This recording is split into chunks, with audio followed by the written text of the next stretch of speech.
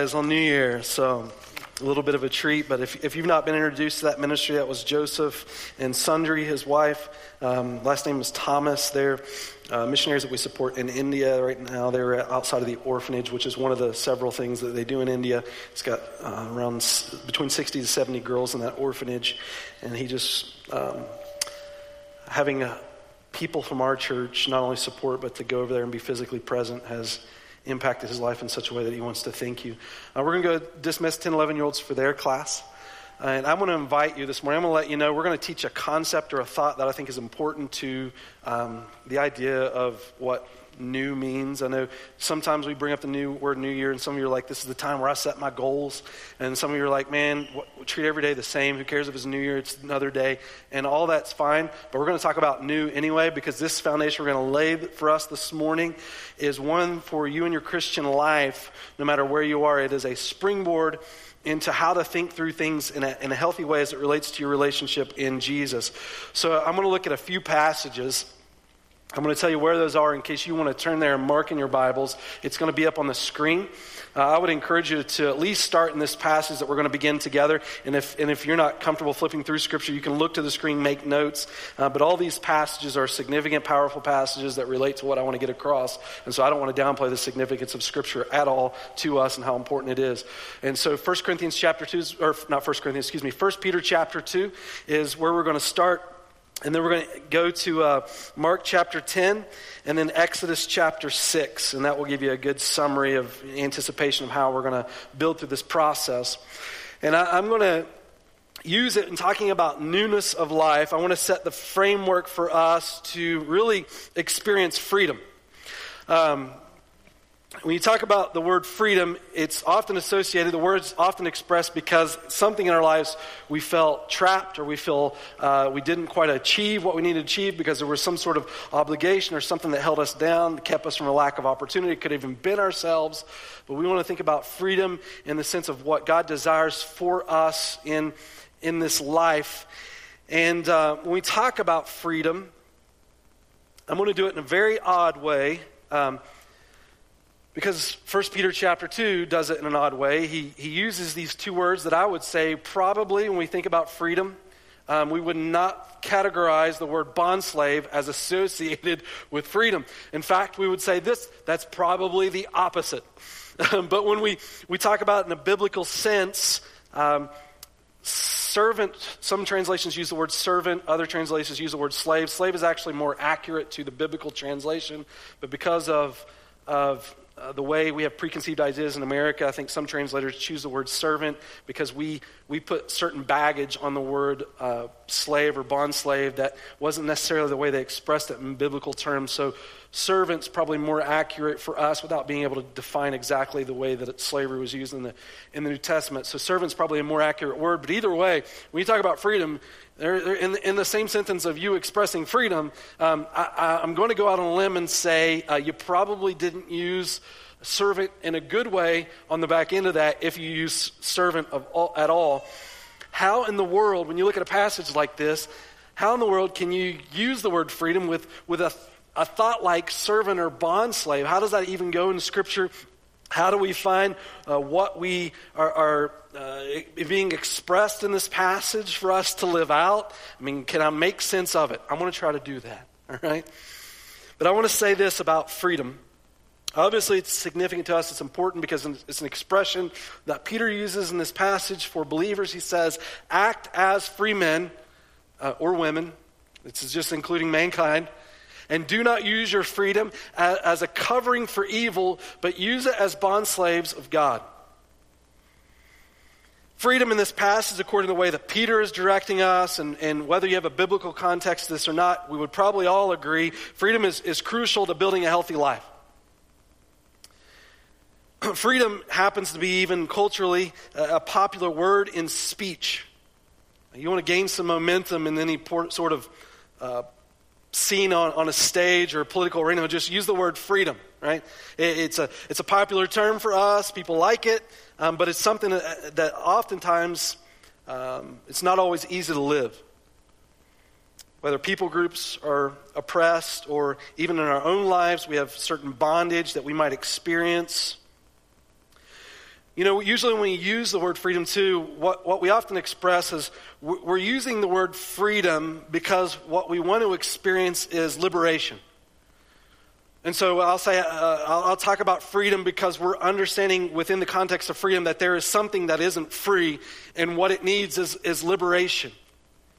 And usually when we're speaking about freedom in that type of context and the idea of liberation, we're oftentimes looking at the bondage that exists, not so much the transition that happens after that. And so the use of freedom in that way deals more specifically with the problem of bondage and sin than it does in the fullness of living out freedom. Because there's no guarantee just because you liberate someone that they're going to be able to walk then in freedom. In fact, the next thing they enter into could then bring them back into bondage again. And so we use freedom in the sense that we want delivered from. When I talk about freedom in my own life, or I've used an expression close to that, or maybe even in your life, you would say, yeah, it's usually because there was something that was keeping me from where I felt like I needed to be, and I just wanted to be liberated from that. Now, sometimes when you think that way, those things you want liberated from are probably healthy things to leave behind. Other times it might be you giving up on something you shouldn't be giving up on, right? But usually in the context of that, when we use freedom, we're using it in the idea of liberation, but not the full expression of what freedom is. But I want to be careful when I use the word freedom, because what I don't mean by the word freedom is autonomous independence. I think that's actually impossible.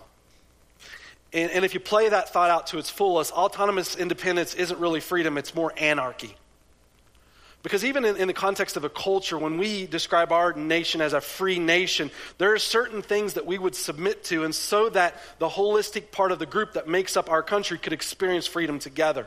I mean, there's certain rights we give up, because if we all lived autonomous and did whatever we wanted, we could continuously violate one another by our own freedom that we're trying to live out in our own lives. And so there's certain ways that we structure ourselves in relationships to one another so that we can experience freedom together. And so autonomous independence really leads to anarchy, but I don't think that's where freedom finds itself. And let me tell you why. I don't think living autonomous independence is really truly freedom. Because we as people, as soon as you find yourself free, will go to find something in life to give you worth, purpose, value, and meaning. And so as soon as you're liberated from something, being able to experience that freedom, if that freedom isn't leveraged in a place that is healthy, then you'll find yourself being placed under bondage in something else again, because you are looking for something in life for which you could belong to in order to have purpose, value, and meaning. And so when you're just wandering in this world trying to figure those things out, what we find ourselves in is trap after trap, maybe a moment of something that expresses to me that I'm worth something, but in the end just captures me and will not release me. And so freedom, when we use the word freedom, it's not autonomous independence, because what we recognize in freedom is that we as people were created to belong somewhere. And when we find that healthy place for which we are to belong, we find our identity, shape our meaning and purpose within it. And so freedom is intended to be expressed in the place for which you were created to belong. And so if we back up from this verse for just a moment and see what Peter is saying in this passage, he really culminates his thoughts leading into verse 16. But if you back up from this, what he's doing in verse 9 and on is he's helping us in the free men that we are, or free women that we are. He's helping us find the place for which we were intended to belong, so that we can shape our identity and live in the freedom for which God has given us. And so this is what he says in verse 9. You're going to have to give me a click. Shalom. In verse 9, he says, "But you're a chosen race, a royal priesthood, a holy nation, a people for God's own possession." See this? He's shaping identity. These are the things that you're, so you may proclaim the excellencies of him who has called you out of darkness into his marvelous light. See, the temptation, the reason I think the Bible chooses to say things to us is because sometimes within our nature, we often choose to believe the opposite to be true. I think our hearts naturally stray from God. We have to be active to pursue God. And so I would say with what Peter's expressing here, that the tendency within our own nature is to not live in this freedom that God's given us and this identity. And so he's wanting the church to recognize their position in God so that we can continue to shape ourselves in that. And so he says in verse 10, "For you once were not a people, but now you are the people of God. You had not received mercy, but now you have received mercy.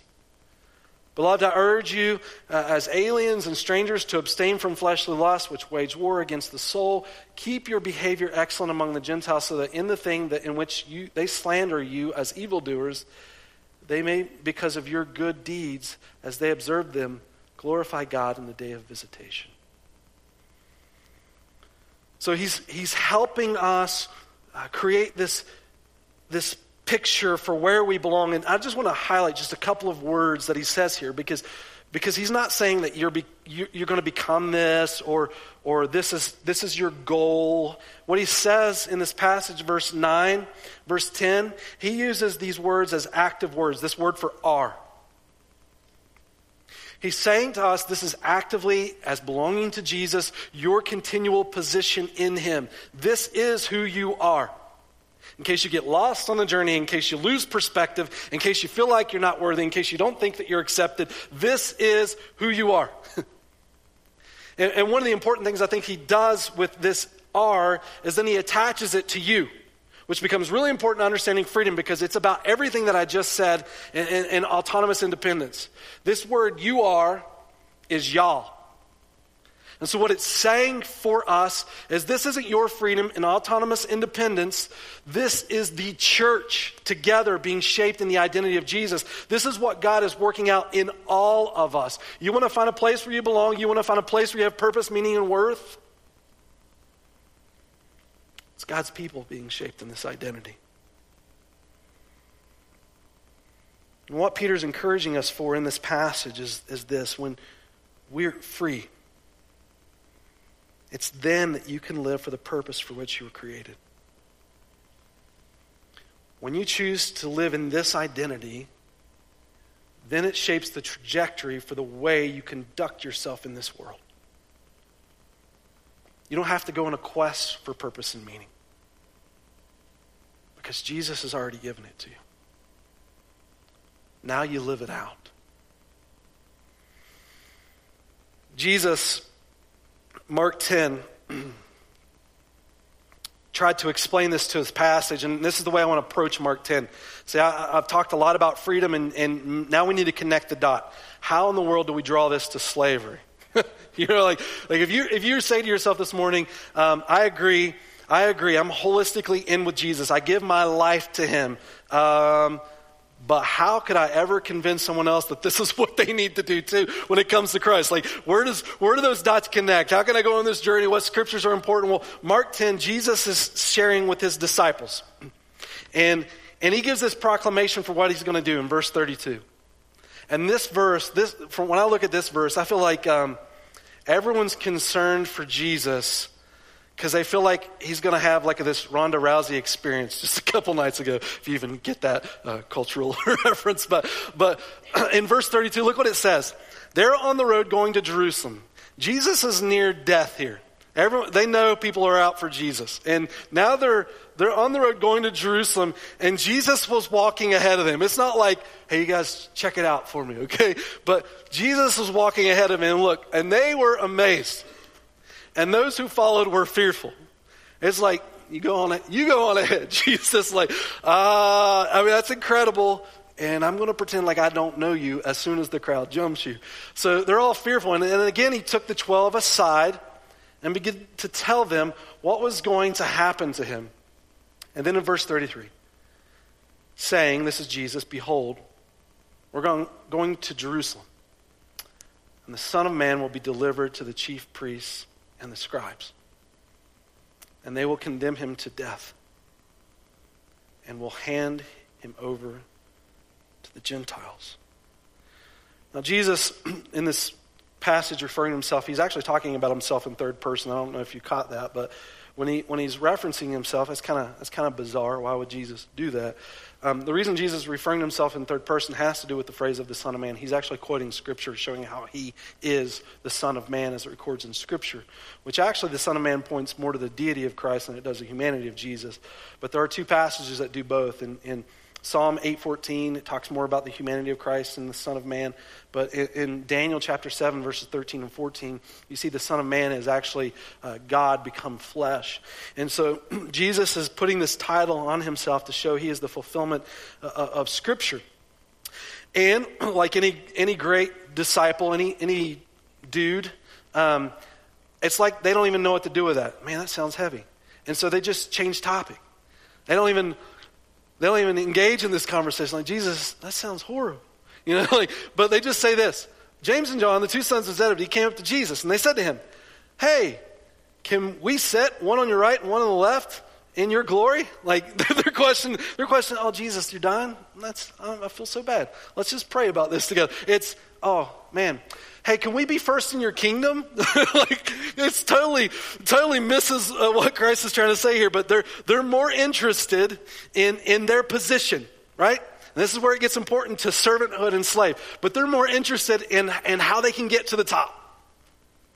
And then Jesus says this. He uses it as a teaching moment, as all good teachers would. And he says, calling them to himself, Jesus said to them, you know that those who are recognized as rulers of the Gentiles lord it over them, and their great men exercise authority over them. But it is not this way among you. But whoever wishes to become great among you shall be your servant. And whoever wishes to be first among you shall be slave of all. Now you listen to that and you're like, that really doesn't explain to me why, but it just tells me that that's what I should do, right? But then Jesus says probably the most important thing here. Verse 45. For even the Son of Man did not come to be served, but to serve, and to give his life a ransom for many.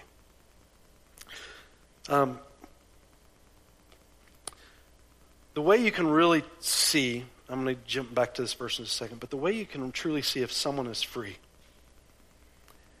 is if they're using their giftedness and the freedom to leverage for the benefit of other people. Meaning it's only free people that can help those that are in bondage find freedom. And that's what Jesus is saying about his life here. I'm free, you're not. I've come to give my life that you can experience freedom. That's what makes freedom continue on. That's what births freedom, is that when someone else is willing to lay down their life for the benefit of other people in bondage. But what Jesus does here is something significant as he points to the reason of his servanthood. And this is what leads us to servanthood in emulation of Christ. He chooses to use a popular, or not a popular expression, but a common expression. See, in our language today, when we talk about financial transactions, we have several words that we have that relate to any sort of financial transactions, whether it be to purchase, to deposit, to get a loan, to get a receipt, to pay down a debt. There's all sorts of words that relate to financial transactions. In Jesus' culture, the same thing. And Jesus chooses to use this particular word related to financial transactions in order to create an image within our mind. He uses the word at the very end of this phrase, and to give his life a ransom for many. This word for ransom in Jesus' culture was used for the purpose of purchasing a slave. And so when he uses this expression to his people and the disciples that he's explaining his purpose to, they would have immediately understood what Jesus is associating his life for. And what he's saying about this ransom, normally within his own culture, when someone would pay the ransom for a slave, they would pay some sort of money. But what Jesus is saying about this ransom is that he himself would be the ransom.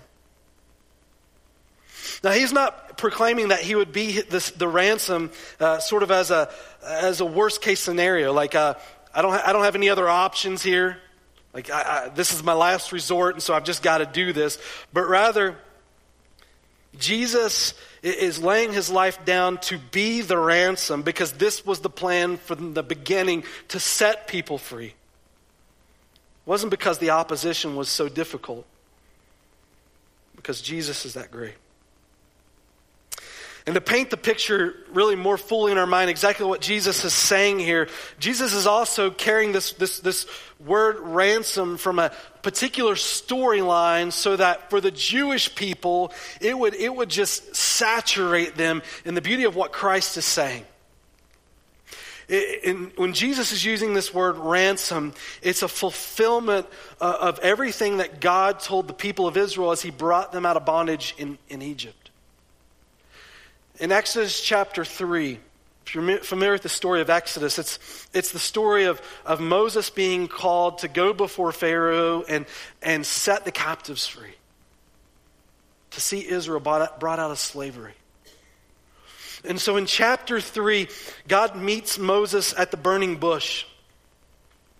And in verse 14, he commissions Moses to go back to Pharaoh all the way into chapter 4. And then Moses goes before Pharaoh in chapter 4 and verse 18. But when you get to the chapter 5, about the midway through chapter 5, what you find out with Moses' initial encounters with Pharaoh is they didn't go the way that he wanted them to. And so Moses comes back to Pharaoh distraught. In chapter 5, verses 22, he asks the question, God, why did you send me before Pharaoh? The people were better off before I even came here. And then God peels back the curtain. He paints for Moses this beautiful picture. And he lets Moses sort of see on the inside what he's working for our goodness. So as we trust in God with our lives, we don't always know how things will end up. In the long term we do, but we're just trusting him each step of the way to be there to provide. Right? And God is faithful. God's faithful to us. But he says in Exodus chapter 6, as he starts to pull back the curtain in verse 2, but then in verse 6 he goes from here and he says, say therefore to the sons of Israel, I am the Lord. I will bring you out from under the burdens of the Egyptians, and I will deliver you from their bondage. I will also redeem you with an outstretched arm and with great judgment. Then I will take you for my people, and I will be your God, and you shall know that I am the Lord your God, who brought you from under the burdens of the Egyptians. Jesus in this passage, or the Lord in this passage, is explaining to Moses. He uses this phrase to kind of identify what he desires to do for Israel, who is they're slaves. They're in bondage. They're not free. And he gives these I will statements. I mean, you notice the first two that he gives deals with the liberation. But then the next two deal with the identity, which really is all of what freedom encompasses. And so he says, I'm going to set you free from the burden of the Egyptians. I'm going to deliver you from their bondage. But liberation isn't the fullness of freedom. It's just being set free from what held you in bondage. It doesn't guarantee that you're not going to continue to be free from the things that can bond you. And so then he says this, I will also redeem you. This word for redemption in Hebrew literature is rich with meaning. It's a word, when you look into it, it deals with and focuses on preserving. It focuses on restoring. And that's possible, this redemption, because it's done by someone who has the means to do so. The value of the thing redeemed is determined by the price someone pays for it. You think of Jesus, who paid the ransom with his life. And when you study this word redeemed, what you find in Hebrew is that it comes from the same word cluster as the word for ransomed. And so when Jesus is walking on this road with his disciples and he's explaining to them the fullness of what he's desiring to accomplish, he uses this word ransom to draw them back to the history of Israel in which they lived at a time in bondage, to understand in their own lives exactly what Jesus was going to do, and how him being a servant is what led to the freedom of all people as they trust in him. And so the focus of redemption, it's not just about what you were bought from, but the focus of redemption finds its fullness in what you were bought for.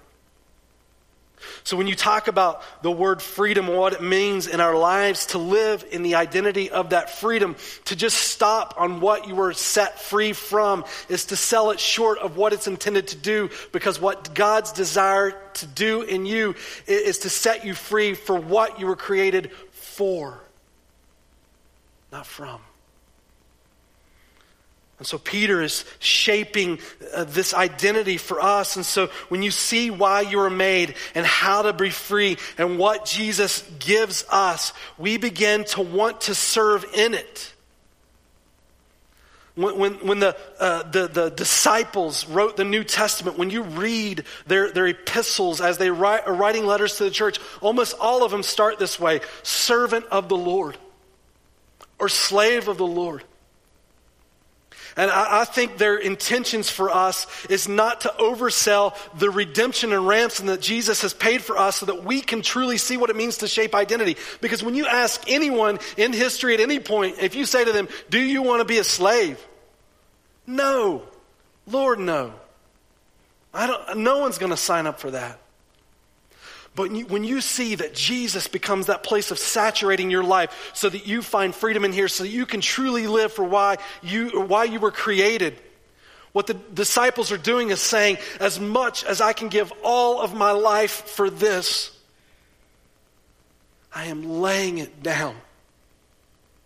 And you ask the disciples, if you could just think of a word that expressed the totality of laying all that you are down to experience this freedom, what word could you use to express it? Bondservant. A servant of God. A slave to him. Because it's when I find the reason for which I am created and I am mastered by it that I live in that freedom. We begin to want to serve in it. And this becomes important because it really answers for us the question, why do Christians do good works? Like I get asked this in Utah a lot. Good works don't lead to your salvation? How do good works not lead to your salvation? Why would you do good works then? Do you know Paul was asked that same question?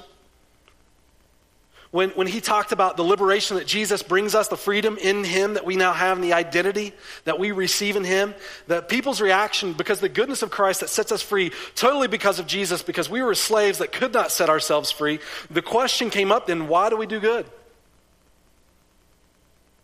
Romans chapter 6, that's how it starts. What shall we say then?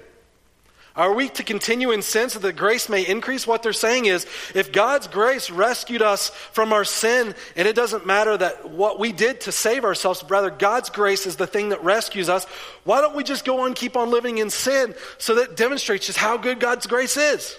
I mean, that's the question. Can we continue in sin so that grace may increase?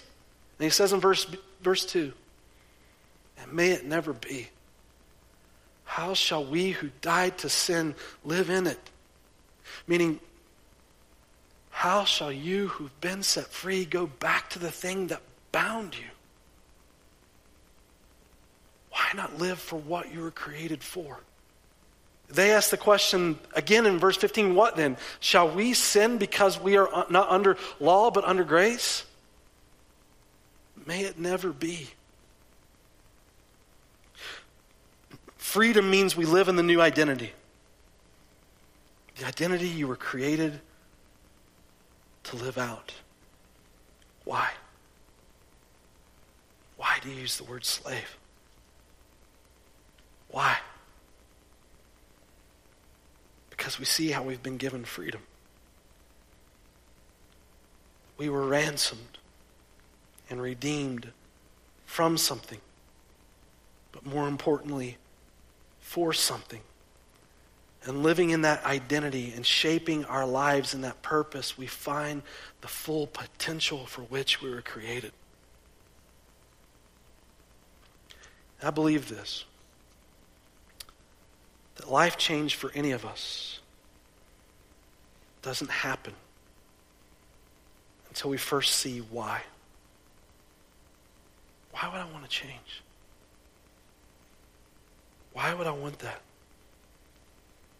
Why would you want to follow Jesus as he is your master? Because he set you free.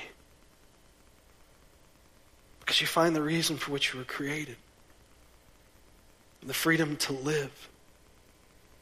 The beautiful cost he paid for your ransom and the opportunity to find identity where you belong. You were bought from, but you were also bought for. When you discover why, then the question becomes for all of us, who do you want to be? You know, the Christian life isn't about what you're trying to avoid. It's not a set of rules about what you're trying to avoid. The Christian life is about who God wants to transform you into and who you are to become. All of that. All of that is experienced in the freedom of a relationship with Jesus as you walk with him. It is impossible. It is impossible not to belong to something. And to deny Jesus means you will go somewhere to find worth, value, and meaning, purpose. But what Jesus points to in this scripture is that the greatest worth, the greatest value any of us could ever have happened at the ransoming and redeeming that Jesus has brought, because the ransom that he's paid and the redemption that he's paid, the worth of you is determined by the value for which you were purchased. And it was done by his life. Which makes this last slide beautiful for me, and I'm sure for you. Because this is the picture of God's people gathered around his throne. And it says this, and they sang a new song. And God gave them a new song to sing. In that freedom and the liberation, you've been there in your life, right? Where you've experienced something that was just so heartwarming, something that opened up new opportunity in your life. And you were like the sound of music dancing around. And you can't even carry a tune. By the way, I appreciate you letting me do music this morning with whatever happened there. But a new song. And this is what they sang because of the freedom they experienced in Christ. Worthy are you to take the book and to break its seals, for you were slain, ransomed. And look, and purchased for. You purchased for God with your blood men from every tribe and tongue and people and nation. You have made them to be a kingdom and priest identity to our God. And they will reign upon the earth. Here's my hope. I hope every time you pick up the Bible, that everything we talked about this morning colors everything that you read in Scripture. Because the theme of everything that's been expressed is about us finding identity in everything that this is, so that we can live to the fullness for which God has created you. And when you think about freedom, you see freedom not just as an escaping from something, but a living in something and knowing that we're going to belong to something in this world, that what better could our hearts be longing for in Christ. And if you live that this year, incredible year. But if you live that every day, look out because of what God can do through you. Let me close in a word of prayer.